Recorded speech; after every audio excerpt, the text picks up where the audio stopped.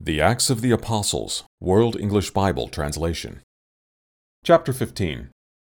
Some men came down from Judea and taught the brothers, "Unless you are circumcised after the custom of Moses, you can't be saved."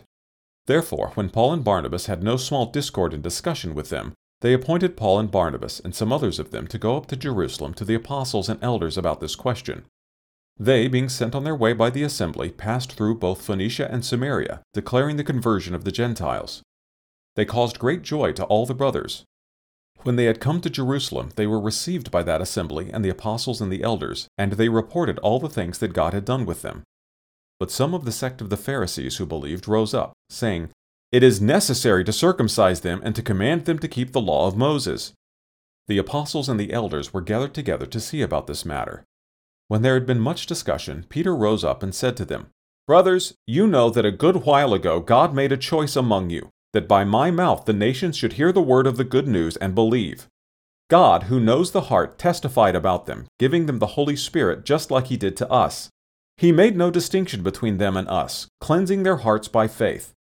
Now therefore, why do you tempt God, that you should put a yoke on the neck of the disciples, which neither our fathers nor we were able to bear? But we believe that we are saved through the grace of the Lord Jesus Christ, just as they are."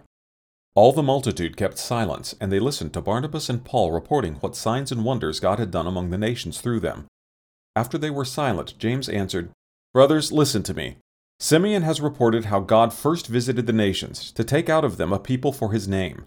This agrees with the words of the prophets, as it is written, 'After these things I will return. I will again build the tabernacle of David which is fallen. I will again build his ruins, I will set it up, that the rest of men may seek after the Lord. All the Gentiles who are called by my name, says the Lord, who does all these things. All of God's works are known to Him from eternity. Therefore my judgment is that we don't trouble those from among the Gentiles who turn to God, but that we write to them that they should abstain from the pollution of idols, from sexual immorality, from what is strangled, and from blood. For Moses from generations of old has in every city those who preach him, being read in the synagogues every Sabbath."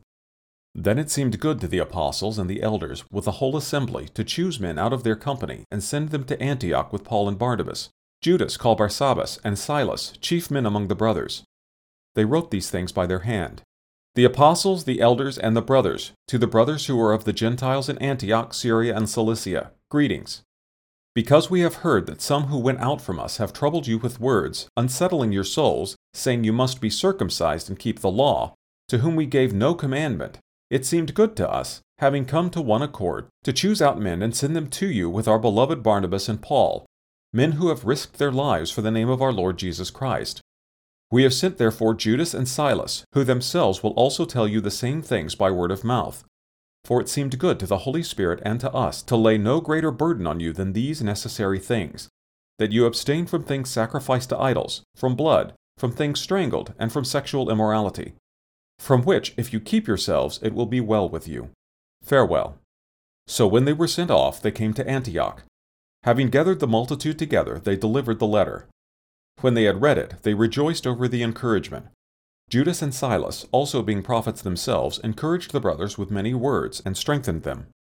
After they had spent some time there, they were sent back with greetings from the brothers to the apostles. But Paul and Barnabas stayed in Antioch, teaching and preaching the word of the Lord, with many others also. After some days, Paul said to Barnabas, "Let's return now and visit our brothers in every city in which we proclaimed the word of the Lord, to see how they are doing." Barnabas planned to take John, who was called Mark, with them also. But Paul didn't think it was a good idea to take with them someone who had withdrawn from them in Pamphylia and didn't go with them to do the work. Then the contention grew so sharp that they separated from each other. Barnabas took Mark with him and sailed away to Cyprus. But Paul chose Silas and went out, being commended by the brothers to the grace of God. He went through Syria and Cilicia, strengthening the assemblies.